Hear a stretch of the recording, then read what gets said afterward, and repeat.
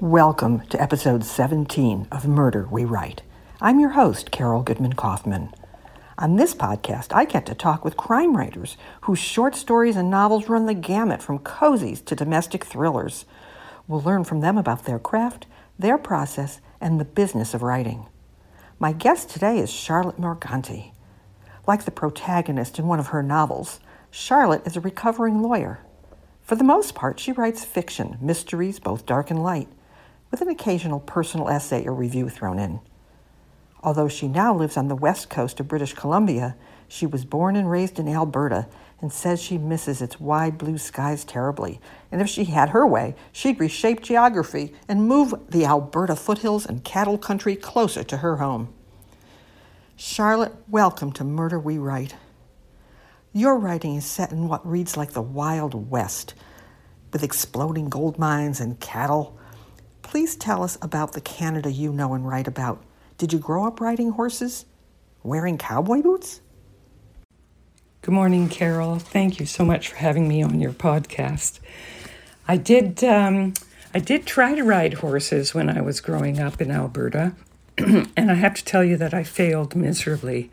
I had a friend who was a good rider. She did barrel racing and often took me out with her to ride behind her as she rode her horse. One day I asked her if I could try riding by myself, and so she introduced me to a Shetland pony.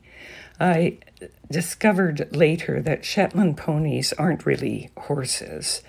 They're some demon-like little being that walks and or runs with a herky-jerky motion. So I promptly slid off the Shetland pony onto the ground, forgot to let go of the reins, and, the pony dragged me for several feet. When I got home, I was about 13, I suppose, and my mother said to me, no, don't think you should try to ride horses. But I love them. I think they're fabulous, especially the big ones, the Percherons and the Belgians. Every time we go to the Calgary Stampede or a local fair, I head straight to the barns to look at the horses. The Canada that I know and write about is mostly small town Canada because I grew up in one, so I know the flavor of the town. I love the fact that as far as writing is concerned, everybody in the story knows everybody else's business. You can't really keep a secret in a small town, so it lends itself, I think, to sometimes a lot of humor and often a lot of suspense. I've actually been to Calgary toward the very end of the Stampede. I remember it was brutally hot there. But anyway, let's talk about how you went from practicing law to writing mystery fiction. What kind of law did you practice, and were you able to write while you were working as an attorney, or did you go cold turkey? One day you were practicing law, the next day you were writing fiction. I suppose it would have been a really good thing had I been a criminal lawyer and then turned my mind to writing mysteries. However, after I finished law school, I chose a different path and decided to work with public corporations and handle their business transactions. For the most part, my clients were involved in mining ventures, and through them, I learned all about the exploration and development of mining projects, which helped immensely when I wrote The End Game, the first title in the Gabrielli mysteries, because it focuses on exploration for gold in the mountains of British Columbia. I didn't write fiction while I was practicing law. However, I did manage to attend workshops and other writing retreats when I was on vacation from my practice. And then towards the end of practicing law, I managed to find a bit more time to turn my hand to writing some short fiction. And finally, once I retired from law, I turned my hand to writing novels and longer short stories. So, even though you were practicing law, it must have been in your head all along that you wanted to write, that you had this urge inside you. And your legal career gave you all the research you needed on gold mining to write about that in the end game. So tell us a bit about how you go about writing a story. Where do you get your ideas? Do you look to the news reports, or do they come to you in dreams? I don't get ideas from dreams. I wish I could, but I think I can remember 2 dreams that involved mysteries. And of course, during the dream, I thought it was the best plot going. And then when I woke up and tried to write it down, I realized that it was so full of plot holes. It was silly. I get most of my ideas from the news. Every now and then there'll be a headline that makes me think, oh, that would make a really good investigative story. There's one in a manuscript I'm working on right now that was inspired by a discovery of a concrete-filled barrel in a lake. And when they pulled the barrel out of the water, there were 2 legs sticking out of the open end of the barrel. And that inspired the novel that I'm currently editing. The end game was inspired by environmental activists who were blowing up oil pipelines. And I thought, well, I could change that into mining sites because I know something about mining and nothing about oil. The other source has been the National Days calendar. At one day, a long time ago, I was flipping through the calendar, marveling at the number of national days that are out there, like National Pie Day and National Bake a Cookie Day. And I stumbled across the National Sneak a Zucchini Onto Your Neighbor's Porch Day, which is August 8th. And when I looked at it, I thought, that could drive people to kill if you kept leaving zucchini on their porch. And that idea led to the creation of an amateur sleuth that features in a lot of my short stories. Her name is Persimmon Worthing.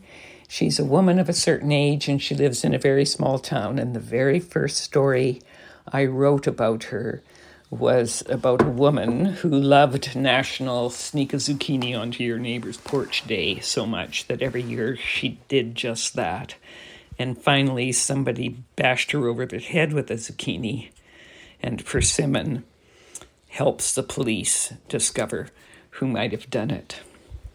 So when I find an idea, then I start thinking about who the suspects might be and why the person who did it would have committed the crime. And then I sit down and I tell myself the story, just, bashing it out on the computer. Oh my God, legs sticking out of concrete, lethal zucchini. I'm going to have nightmares tonight, Charlotte. My writing group actually produced an anthology based on unusual special days. Mine were National Mahjong Day and Black Friday, not your typical Valentine's and Christmas. Anyway, once you get that germ of an idea, where do you go? Do you outline? I do outline. I tried to be a pantser and failed so miserably that I learned my lesson. Luckily, I learned it early. And so now I outline. But before I outline, as I mentioned, I tell myself the story. I bash it out on the computer, and it can be, several pages of just spewing out the story to myself. I also spend a fair amount of time writing out for myself the relationships between various characters so that I can work it into the novel. I try to get their backstory firm in my head, and, for red herring purposes, I make sure that there are several people, probably 3, who have a motive to commit the crime. And once I get all of that written out for myself, then I turn my, pages of blathering on at the computer into an outline. It's not an extremely detailed outline, but it does tell me chapter by chapter and scene by scene where each of the characters are, where they need to end up by the end of the chapter. And I keep notes on who's doing what off the page so that I can weave it in later.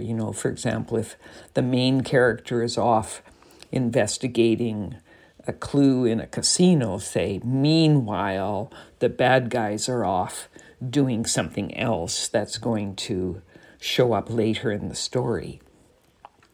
That's for novels. For short stories, my outlines tend to be just the noodling and doodling I do in a notebook when I'm working out the short stories. I don't bother to turn that into an outline. I sort of fumble through all of my notes and make sure that I can then translate it into a short story that makes some sense. Okay, speaking of characters, where do they come from? How do you envision what they look like, what they sound like? Do you model them on people you know? Or do you see someone walking down the street, let's say a guy walking down the street with a cowboy hat and a bolo tie and cowboy boots, and you say, oh, that's not a real cowboy. Look how shiny the boots are. And he doesn't have the walk. He doesn't look like he's ever been on a horse. Where does it come from? Right, new cowboy boots. You see them a lot at the Calgary Stampede, and as the days of the Stampede go by and those new boots are on the foot longer and longer, the limps that are associated with them become more and more pronounced. I spend a lot of time watching people and noting how they hold themselves, or maybe catching a note of their phraseology and how they walk and so on. My husband accuses me of staring at people. I like to call it research. I also find characters by thinking back to people I know or have known. As when I was growing up, I had a friend who lived across the street, and her dad drove a dump truck. And my friend, when she was 13, could drive that dump truck. She just has an attitude of, I don't give a darn, I'm going to do it anyway. And she has inspired a couple characters for me. It's not like I'd take the person I know and put them in the whole cloth in the novel. Instead, it's their attitude or their breeziness or a comment they might have made that then allows me to build a fictional character around that type of attitude or that type of presence. Charlotte, can you tell me how you developed the character of D.S. Gabrielli as the private investigator in the Endgame? When I came up with Gabe, or D.S. Gabrielli, I started with a bit of myself, in that I wanted a character who loved the foothills and the ranch country of Western Alberta as I do. So that's where I planted Gabe at the beginning of the novel. I love blue skies, the blue skies of Alberta, and so does Gabe. He also believes that a horizon is meant to be seen and not hidden behind a pile of rock, also just like me. I tried not to describe him to any degree because as a reader, I like to be able to come up with my own vision of a character based on the hints that the author gives me. So I resisted the temptation to tell people exactly what he looks like. And I'm hoping that through his actions and his wry sense of humor and his attitude, readers will be able to come up with their own picture of Gabe. The other thing I wanted to do was use the stranger comes to town frame for the novel. So I put him in his truck and told him he had to go to Cheakamus to be a godfather for his best friend's child. and then set the sabotage of the gold exploration sites in the area around Cheakamus, which is a fictional town. It doesn't really exist other than in my mind and in the book. So the reason I wanted The Stranger Comes to Town frame is because it allows the reader to see the area and the town through Gabe's eyes. And it also helps with the creation of uncertainty for the character. Gabe doesn't know who to trust. He doesn't understand the relationships in town, and he doesn't really get the subtext at the beginning of what people might be referring to when they come out with a comment or so. The other thing I did was give him principles. Mainly, a promise is a promise, which is the reason that he goes to Cheakamus in the beginning. And last, I tried to make him someone that a person would like to spend some time in driving around in his F-150 and shooting the breeze. And where did Persimmon Worthing come from? She's a totally different character. I'm not sure I can tell you exactly where Persimmon came from. I just know that she appeared on the page when I wanted to write the story about the death by Zucchini. And as I've written more stories featuring Persimmon and her wacky neighbors and friends in the small town of Blossom City, I've learned more and more about her.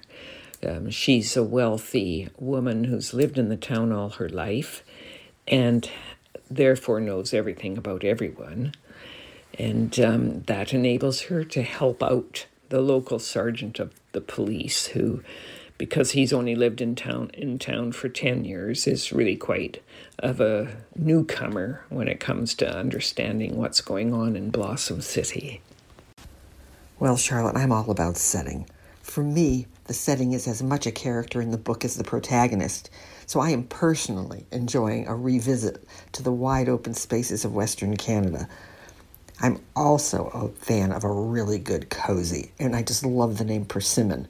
So her escapades in Blossom City, another great name, seem perfect for a snowy afternoon with a mug of hot chocolate. Anyway, Charlotte, thank you so much for joining me today on Murder We Write and bringing us into your world of crime fighting.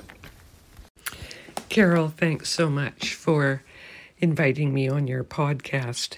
It's been a fun experience. What author doesn't love to talk about her settings and her characters and her plot holes?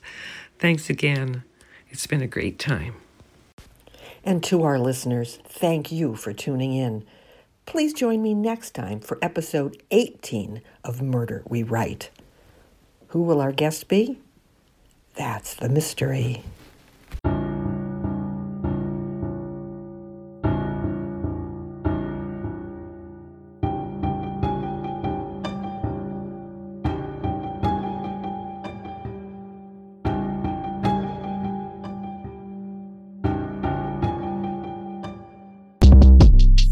Short Cast Club